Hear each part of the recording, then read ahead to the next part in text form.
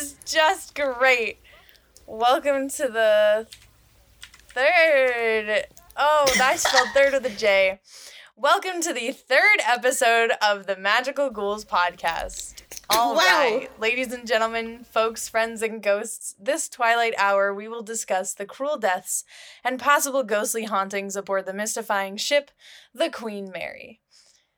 This episode, we're going to crack open stories that have been floating around for years, while also revealing hidden secrets about these stories that might make their credibility shudder. As always, I'm your host, Sage. And I'm Willoughby. And we're off to a great start. Happy New Year's, ladies and gentlemen. It is finally 2021, and the Magical Ghouls hiatus is coming to a close. We had to take some time off for finals, for the holidays. You know, we were so busy staying indoors, doing nothing.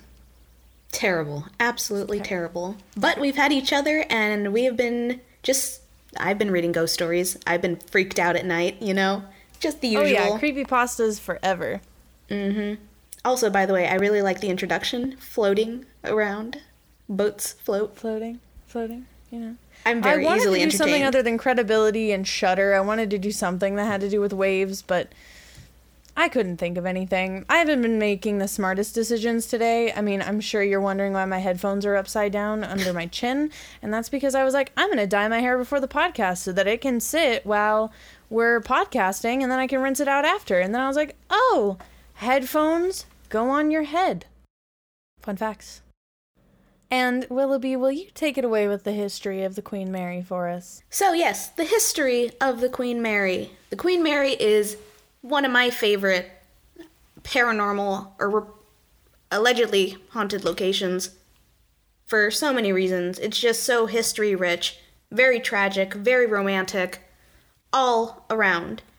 And every time I enter it, or every time I visit it with friends or even family, I just become completely entranced by it, and it's absolutely gorgeous. I can't even begin to explain how much I love this place.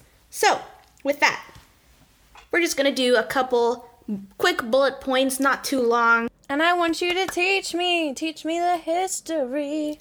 Teaching you the history with Willoughby. Hey, that slaps. We're getting I'm gonna bring like a little triangle and just ding. Yeah, this is gonna turn into the musical Ghouls really quick. Musical episode coming soon, maybe? Wink.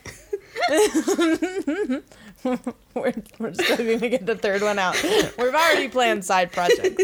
Spin-offs. Alrighty, so the Queen Mary. Queen Mary herself was built in the 1930s in Clydebank, Scotland, and was made to be a revolutionary ship in which no one has ever seen before. However, during construction, there were many setbacks due to it being construction during the Great Depression. So, obviously, funds were very limited, and because the United States was a global superpower, or a rising to that, whatever happened there kind of affected the rest of the world. The project was actually, it wasn't even known as the Queen Mary at the time. It was just known as job number 534. No name, no nothing, because of all the setbacks. Gotta start somewhere, y'all. Gotta start somewhere. You start as a number, and then you find your way to the top and make it your own thing. Make it your own beauty there. After many years of stalled constructions and no expenses spared whatsoever, it eventually found its way to become the beautiful, beautiful luxury ship, or luxury cruise ship. And legends report that it was actually originally named the Queen Victoria after King George's grandmother. And it also follows some regular, royal protocols when it comes to naming ships and whatnot. Complicated system, won't dive into that today. We're just gonna move on past that. However, King George didn't really like his grandma, apparently. So he's like, no, we're not going to name that ship Queen Victoria. Are you kidding me? He's like, I'm going to name it after my wife, the Queen Mary. And you can't say no because I'm the king. And that's what happened. So with that, it was originally known after it opened to the public and stuff. It was a luxury cruise line where people just went aboard for parties and just leisure activities.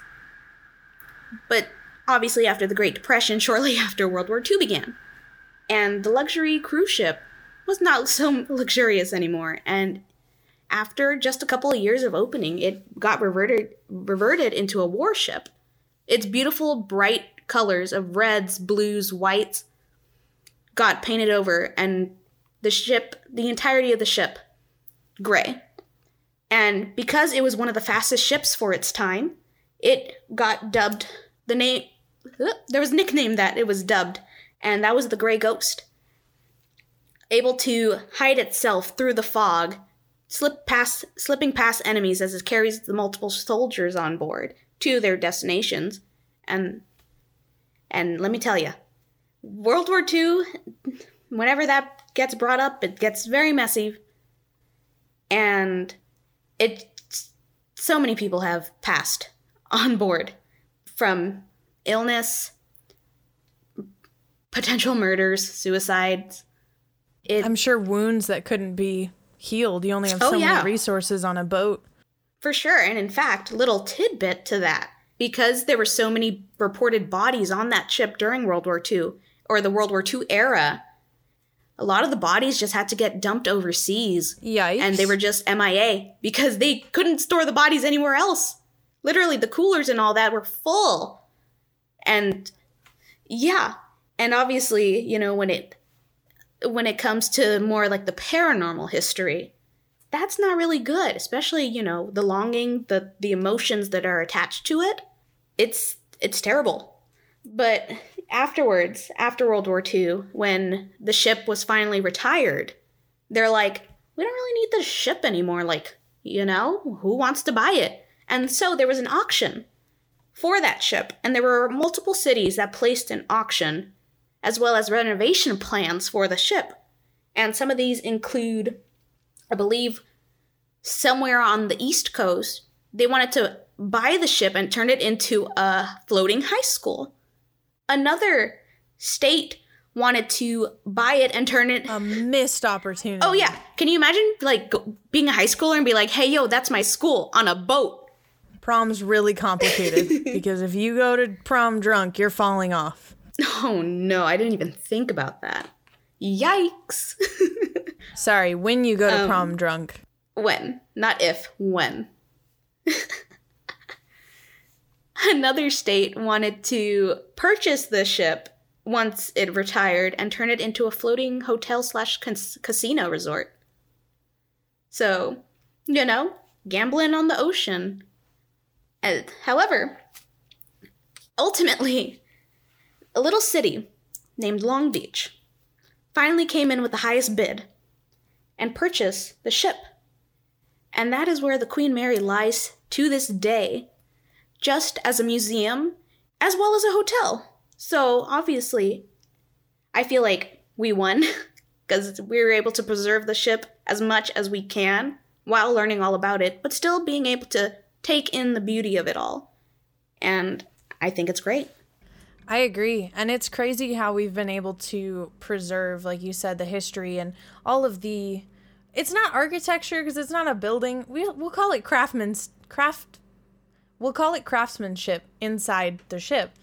All of the detailing and every room that was preserved behind glass, and you've got miraculous pieces in there that have seen like 100 years worth of people, new faces. And the fact that you can still go on it and walk in there really is a treasure in itself. I mean, a lot of people do go because it is supposed to be one of the haunted wonders of the world, but really, really genuinely go if you can, just for the fact that it went to all those places, did all of those things, carried men, women, and children across the world during those war times, had such a complicated and unknown history.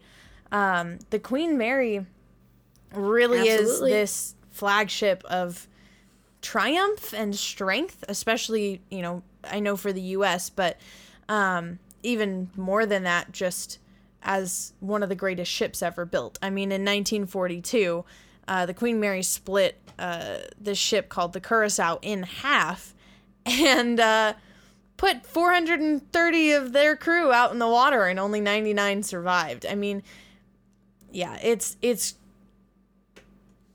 is a force to be reckoned with. And it is tragedies like the Curacao, though, that lead us into people believing that it's haunted.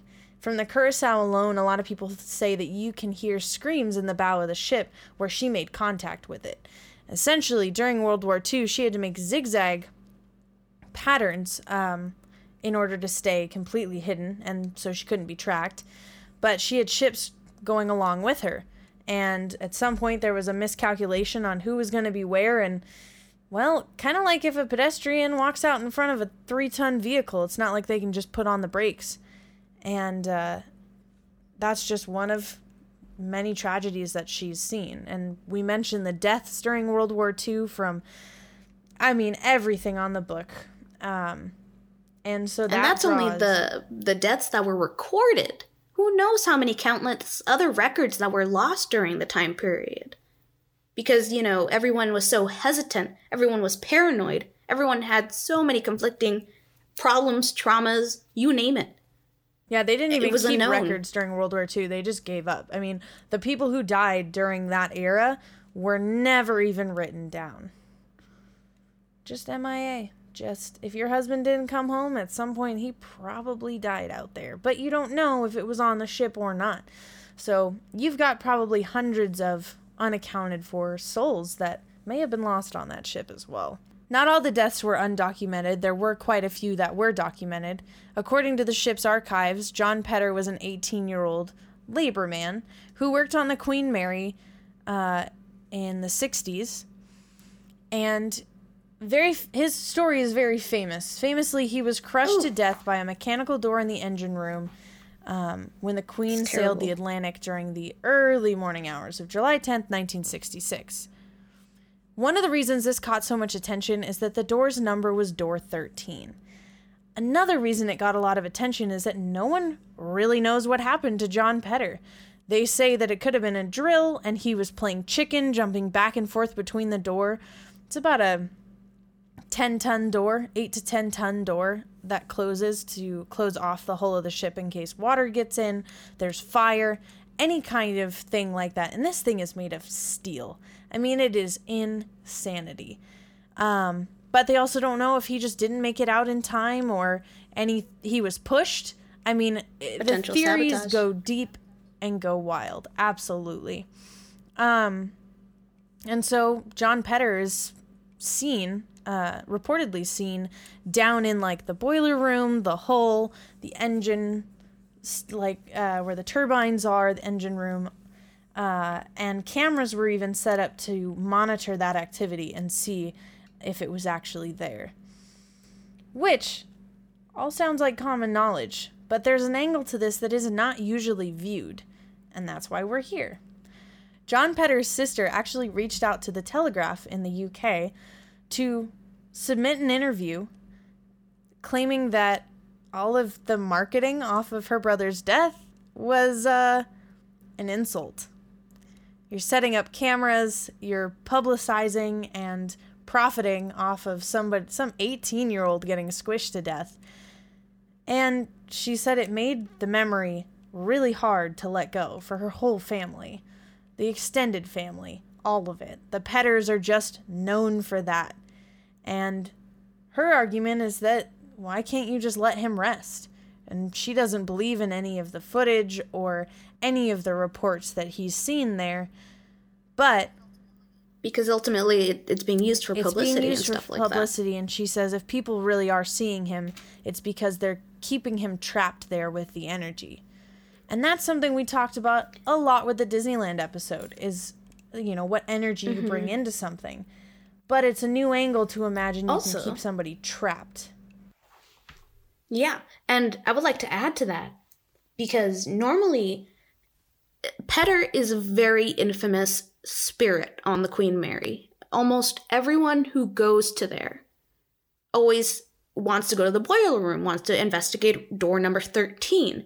And it made me think and realize, hey, when it comes to door number 13 and the spirit trapped in there, people especially paranormal investigators, like professional paranormal investigators or even amateur paranormal investigators, always describe a very dense, dark, evil, malicious energy and or vibe, quote unquote. And it made me realize, okay, is there an evil force? Who knows, right? But because now that you're talking about how they won't let him rest, maybe Petter is manifesting this negative energy only due to him being publicized for something, a very tragic death. It was shocking. It was very slowly, very gruesome, because as you mentioned, it's a very heavy steel door and it's crushing a man to death. And so, because maybe he does want to be laid to rest, maybe he doesn't want to be known as only the spirit who got crushed. Maybe he's upset because, you know, his family is literally being used for profit. And so potentially that spirit, it's not necessarily malicious due to him being a bad person, but it could be malicious because of the unfair treatment of his death as well as the afterlife. Well, and that raises the question, let's say it's a given. Let's say a scientific discovery has just been made, ghosts are real, and creatures from the afterlife, or if it's a parallel universe or something along those lines, if they can reach out to us, is this how they do become malicious? Because people seek after them and do not let them rest. And is that entrapment just a slow building rage that churns over time? And we're talking a lot of time. I mean, granted, 1966 was not that long ago, but you've got some from the 20s, and, you know, you've got places we'll talk about eventually, like other hotels, which commonly are seen as haunted because a lot goes down in hotels, especially in the United States. But you have this whole stigma for hundreds of years of trying to find places that are haunted, and especially when it comes down to specific people. I think when you know their name, they say the name gives it power. And I think that builds rage when it's in a way just being used, or, you know, we don't know the power of our words if we don't know the power of what we're messing with. And again, that's saying given that everything is there. Coming from the skeptic's side, I can see that as potential because we don't have any idea what we're messing with. And of course, that's why this podcast is here, to try to explore about haunted places and see what is out there and if there are any answers. Watch us just like make a huge like discovery in like the paranormal world, just because, you know, the comments would be blowing up and we'd be like, what? We're just like, we wake up and we're like, what's happening today? And then boom. And it's also true that a lot of the legends tend to overlap. So I know, yes. Willoughby, we've talked a lot about Jackie, Dana, the woman in white, these illustrious, mysterious women that are believed to be women or children that were taken from, it was the war brides and the children that were delivered coast to coast during wartime when she was the Grey Ghost and she was transporting troops. She was also transporting war brides and children to safe locations or to be reunited with their husbands if they were there. And so there's a lot of these women that people see around the deck.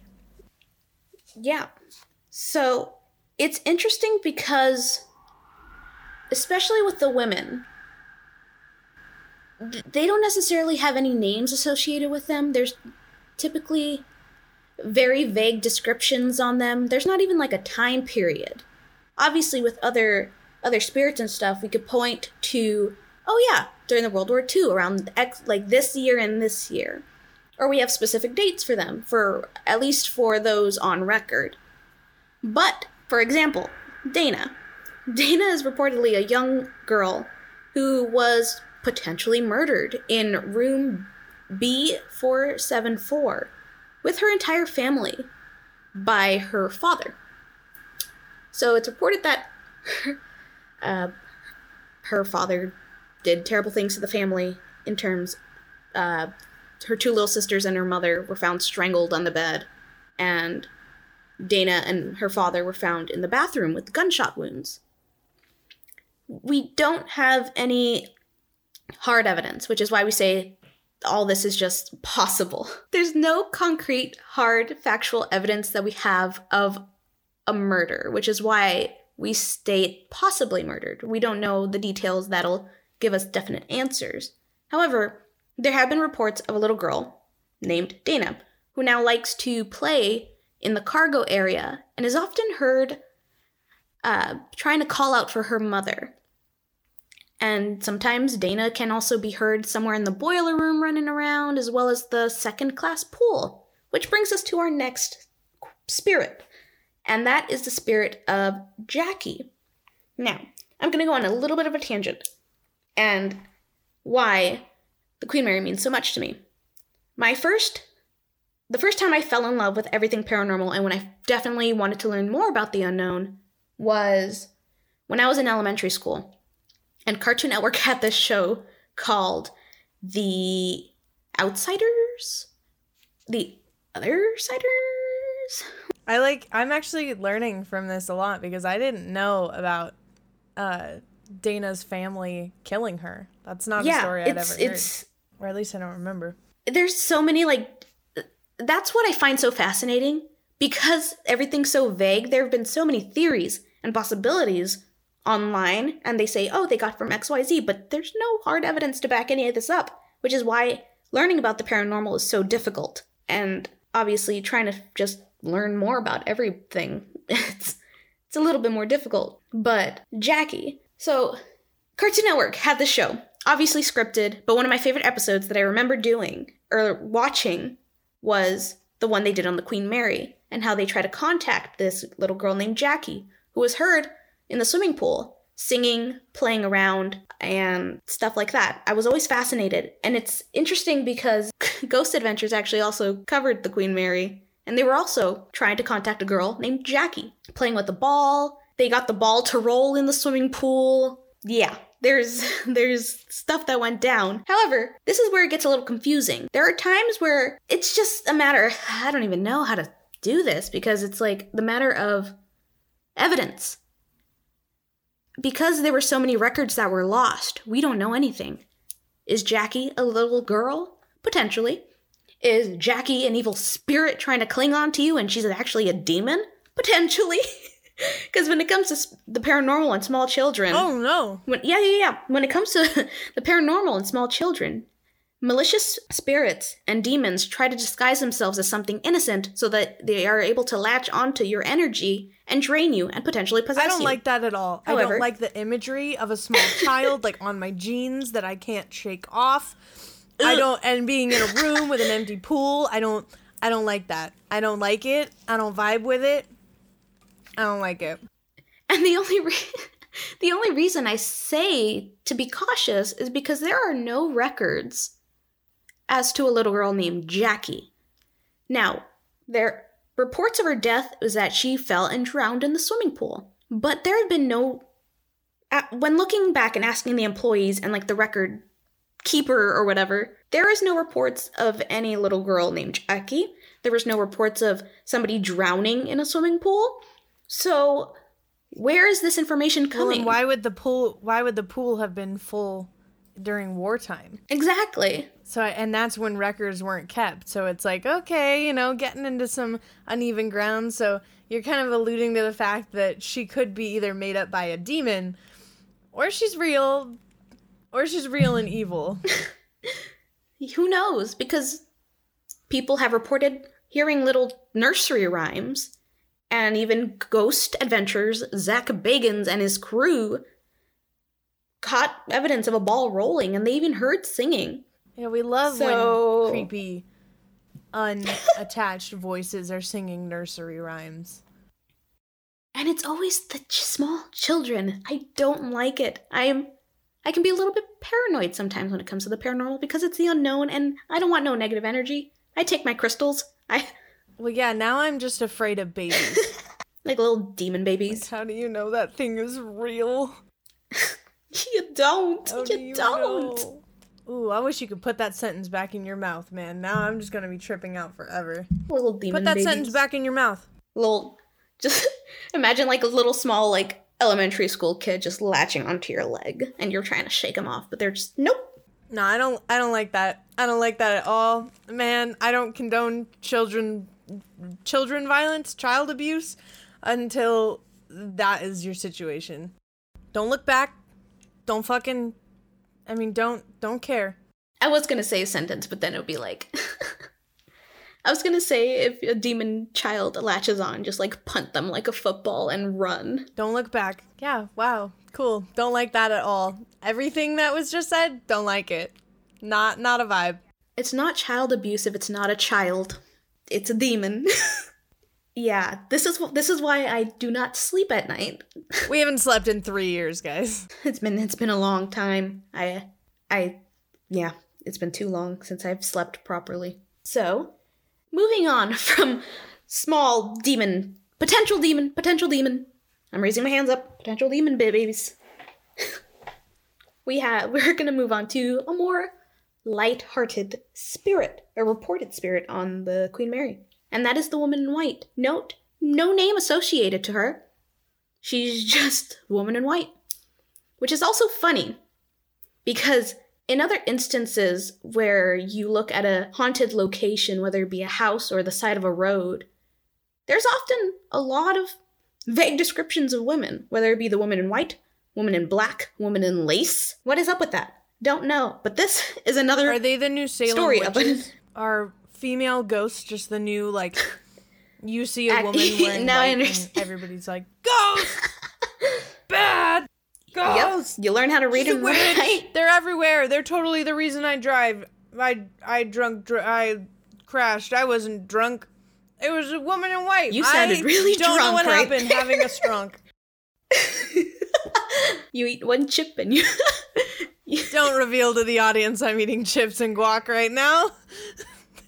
Don't expose chips and guac me. is a good combo. You can never go wrong with chips and guac. It was the woman in white.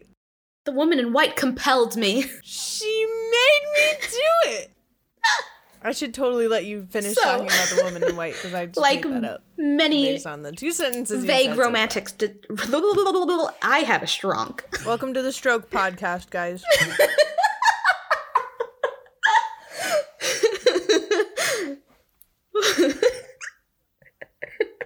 We didn't sit down and go, let's do this thing, and then just... We're totally are. not two delusional broke college students. No. Definitely not just hoping for the best. Anyway. Woman in white! We're gonna do this. Alright, woman in white. She's described as a young and beautiful woman who likes to dance. I'm distracting Willoughby to the high max. She likes to... she likes to dance. That's her dance move. Sage is going off. Just continue to throw me under the bus. Sage is just vibing with her chips and guac, and I respect that. Look at her. So, young, beautiful lady. Very, romance movie-esque. She dances to unheard music in the salon, which was at one point the main lounge. And she is known and or described to wear a white or off-whitish evening gown. Now, this gown has also been rumored to be a wedding dress. You know, as we mentioned, World War II, war brides, potentially her waiting for her lover to come back, or maybe her dancing with her lover. It varies depending on who tells the story. The piano that she would dance to and or even sit down by is now near the bar in the main the main lobby, and there's even like a little placard on there that says, "Hey, the woman in white is often found here. Like, take pictures." People have heard the piano going off, being played by itself in the 3 a.m. witching hour time. Patrons, they're like, "Oh, who's playing that beautiful piano?" When they go out, the staff is like, "Nobody played it. We don't know how to play the piano. What you heard was the woman in white." Do you think the woman in white is just the maiden from the Ghost of Maiden's Peak? I don't know if our audience knows what that is, but it is a very old episode of the Pokemon series I had on VHS, and it's so sad, but it's about a lady waiting for her husband to return from war, but he's fucking dead. Oh no. That's all I can imagine when I hear about the Queen Mary Woman of White. Not necessarily the other ones, but definitely the Queen Mary one. And it's interesting because the Woman in White, it's like your very traditional, like, not so much war movie, but just like your romance film where you see the woman longing for her lover to return from who knows what kind of what's the word? Like expedition or whatever. And it's definitely like viewing it through rose-colored glasses in that sense, where she's very like neat, tidy, she dances, she plays music, you know? But she isn't reported to be like a malicious spirit whatsoever. She's just vibing, honestly. And people have actually reported seeing her apparitions, and that's where we get that white or off-white evening gown. Because it's enough. It's enough. The apparition is visible enough to where they can make out said outfit. Oh, there she is. You're gonna make me cry. I had to send you a screenshot from the episode so you know what I was talking about. 'Tis sad. 'Tis. Aw, that 1-to-1 aspect ratio. Anyway, it is interesting that you've got somebody there who, we talked about being trapped in rage. What about being trapped in sorrow? You know, she's dancing because she knows she's stuck there, but there could be an overwhelming sadness that keeps her there because people are there just to view her. You know, or maybe she's making the most of it. Maybe she's like, well, if people are going to come here just to see me, then I'm going to put on a show. Because she is nameless, so there isn't really pain to her family or anything. Yeah. And maybe if her husband passed away, maybe that was all she had. Maybe she's still waiting for him to come back. Could be waiting. It could be sorrow. Could be potentially hope-filled or reminiscing or remorseful. Or because maybe she doesn't even know that she waited so long that she passed on. She could just be waiting for eternity in the sense that, oh, you know, I'm just reliving my day-to-day life, almost kind of like Groundhog Day, where they're repeating their actions senselessly. Well, and there isn't that until, air of you know, gloom and who knows doom what happened. or the horrendous feelings of dread or anything that we talked about with Door 13, or like the most notorious, which is Room B340. Lot of stories on this one. Lots of contradicting statements. And one quick jump over to the Queen Mary website would show you that it is highly publicized and highly sought after. And they making cash money, man. They are capitalizing on this like nobody's business. So, B340. The most notorious room at the Queen Mary with one of the most notorious stories that used to be my favorite story. The times that Willoughby and I have gone together, I would have killed to go in that room, ironically. And the story goes as follows. And this is a very gruesome, gory tale, so a little warning for you there. The story went that there was a man sailing on the liner when she was a cruise liner. And he had either attempted to murder or murder another passenger, but at the time, he couldn't go into the isolation bay, the little jail that they had set up, because it was either full or there were people down there sick who were in quarantine. So instead, he was locked in room B340 and 2 guards were posted outside. His meals, I guess they would like open the door and like push his meal in, or I don't remember if they just like cut a little hole in the door, if it's the original door. I would assume the so. door's been replaced. So the only time he would ever get anything from the outside is when he got his meals. And one day they went to give him his dinner and he wouldn't eat it. So they asked, you know, why are you not eating? And he said, well, there's a person in here that isn't letting me eat. He won't let me do it. And they said, nobody's in there with you. You've had 2 of the same guards posted outside for like the last 3 days. There's nobody in there. There's no way anyone could get in there. We're in the middle of the ocean and the little port window doesn't even open. Then one night, they heard the most blood-curdling, terrifying screams of a century. He clawed at the front door trying to escape, banging on walls, banging on the port window, absolutely acting like an animal, trying to claw himself out of this small, cramped little cabin space. He said he was being attacked. He was being murdered. The screams were so horrific that the guards had to get somebody and ask if they could go inside. But they said that the man was just throwing a diversion because no one had been inside or outside for nearly a week. The next morning, they slipped him his breakfast and they didn't hear a thing. So then a supervisor decided to open the door. And when the man went inside, he saw nothing except for pieces of what was once a human spread out across the room.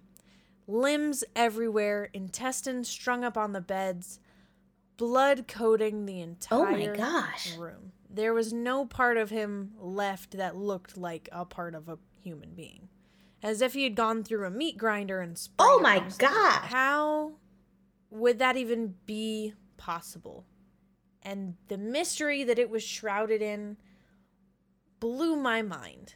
I was going to say, because this happened evidently during, a time of luxury cruises and the Queen Mary was brand and fresh.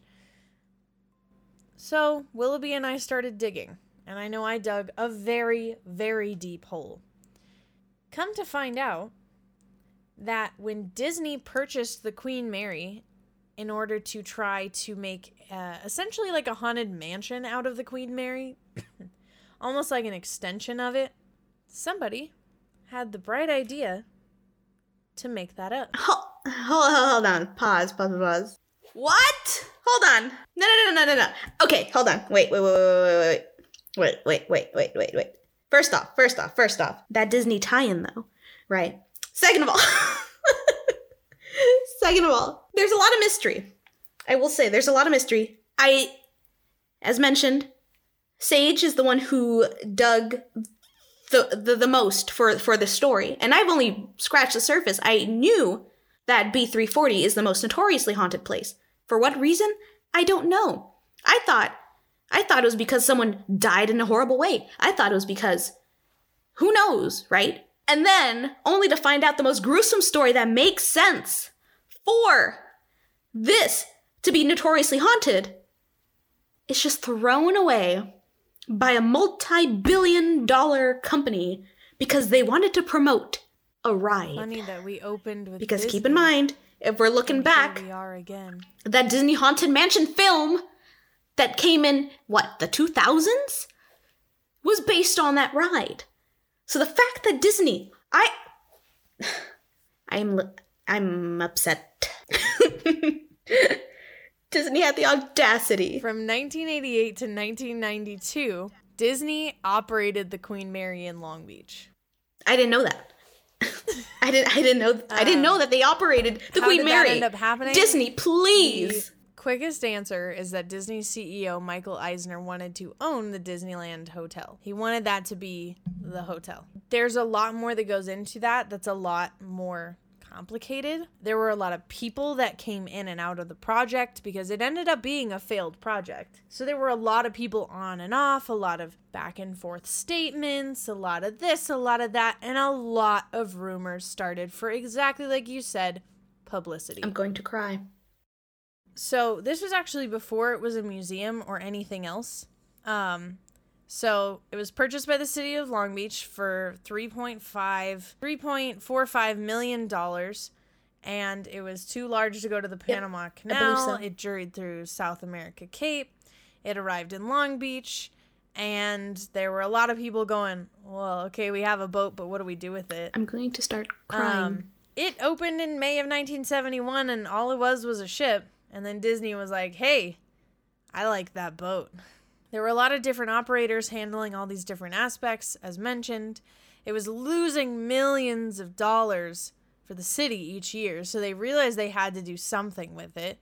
And that's when they got a 66-year lease with, I think it was Rather Port Properties, which was associated with Disney and did all of their communications and all of that fun stuff. Rather and his wife, who was a former actress, had sailed on the ship a lot when it used to be a liner, and so they already had a particular love for it. So yeah, people started making friends and doing this, that, or the other thing. She was the Queen Mary Spruce Goose when they got together with one of the biggest aircraft carriers and other big air vessels from the war. They were trying to turn it into an attraction. It I would really like wasn't to interject working. by saying this quote, and I'm only going to start crying because I read this quote, which then actually in turn gives me more questions than answers, right? So, Disney publicity, whatever. This is a quote, the most reportedly haunted room, stateroom B340, on the Queen Mary was left behind by Disney, but not by paranormal investigators and amateur sleuths, right? So let's say, for argument's sake, Disney created this, right? Just like the cameras. The quote continues, that haunted room had left a different fate. When Disney left the Queen Mary, they locked up B340 and left it behind. It stayed sealed for decades, and the longer it stayed inaccessible, the more the legends around that the haunted room grew. So, end quote. Because now I'm just doing my own research on the side as Sage is explaining the story to me, because I find it unbelievable. You know, as a firm believer of the paranormal, I am livid, because Disney messes things up again. When you said port, I thought, my brain said portobello mushroom. Portobello Disney. They wanted to make Port Disney, man.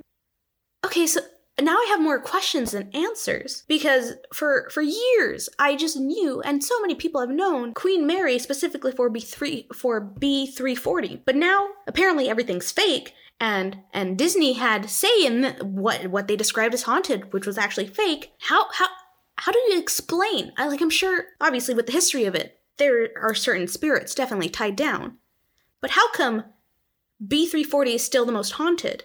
Is it because, as Sage mentioned earlier, the power of suggestion and the manifestation of the energy due to it surrounded, just like everybody focuses and believes this thing to be haunted, so then it actually became true and haunted, and that's why the energy in there is so malicious. And it was radical. It was radical energy because there was this competition with the actual Disneyland when they were trying to build Port Disney, that they needed to have it pick up as much ground as humanly possible to be able to get off and go with it, that there were a million different seeds being thrown in the pot and a million different things growing, changing, becoming different things. And I'm sure you can tell everybody listening, how do they offer that hotel room today? How, when you book a room with B340, how much does it cost and what do you get in the package? Alrighty, the fun time of the night. One each. You do know this. I do know this because I did so much research because I wanted to stay in there with my friends because the Queen Mary wrote me in. So each night that you stay, a single night, the most expensive room, stateroom B340, is minimum $500 a night. $500 to stay in that room. And what do? They refurbished it, they remodeled it. And in that package, when you go in on the coffee table there, you are given a Ouija board. You are given, I believe, a candle, a crystal ball, I believe some tarot cards. Not too sure on the tarot cards. But you are given this package to manifest spirits in there with you. And on top of that, when you go into the bathroom of the stateroom, next to the mirror on the wall, it teaches you how to play Bloody Mary, which is another game associated with the Queen Mary. You can connect the dots there. But that is there. It's like, oh yeah, turn off the light, say Bloody Mary 3 times, turn around, whatever. On top of that, you are given these items to manifest, quote-unquote, spirits, demons, whatever. The other side. So they're messing with things they don't understand, giving you tools like a crystal ball, a Ouija board, all of the Bloody Mary thing. There's all these quotes on this pillar on the inside and little stories about how this man's entrails were found everywhere. You can find that story everywhere online.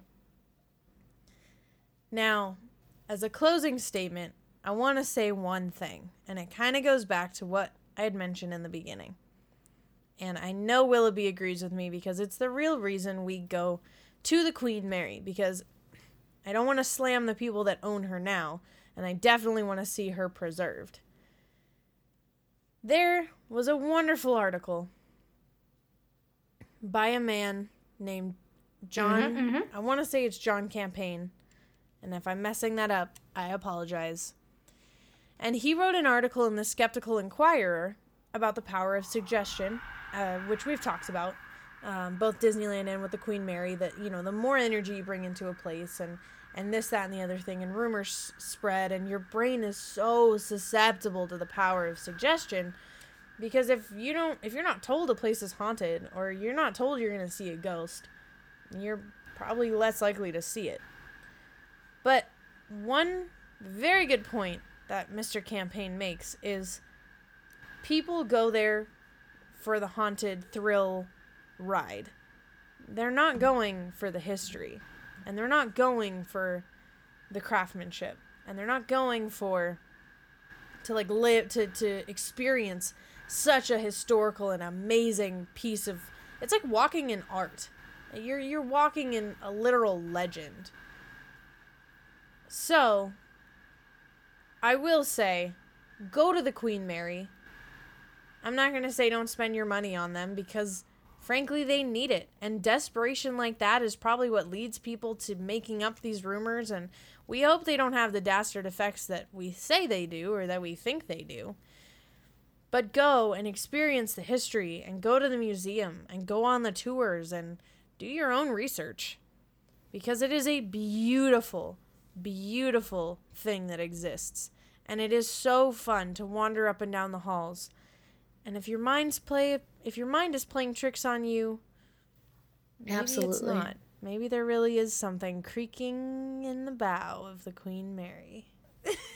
But anyway, that is going to about wrap us up for part 1 of our little Queen Mary 2-parter here. Ooh. Logging off now. I'm Sage. And I'm Willoughby. And we'll see you guys soon. Stay creepy.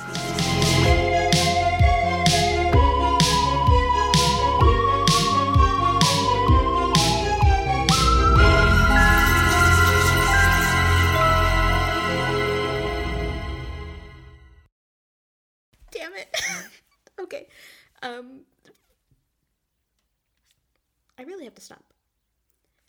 Today's lesson in the Magical Ghouls podcast is to stop using fucking filler. Oh, I said a bad word. Don't put that in.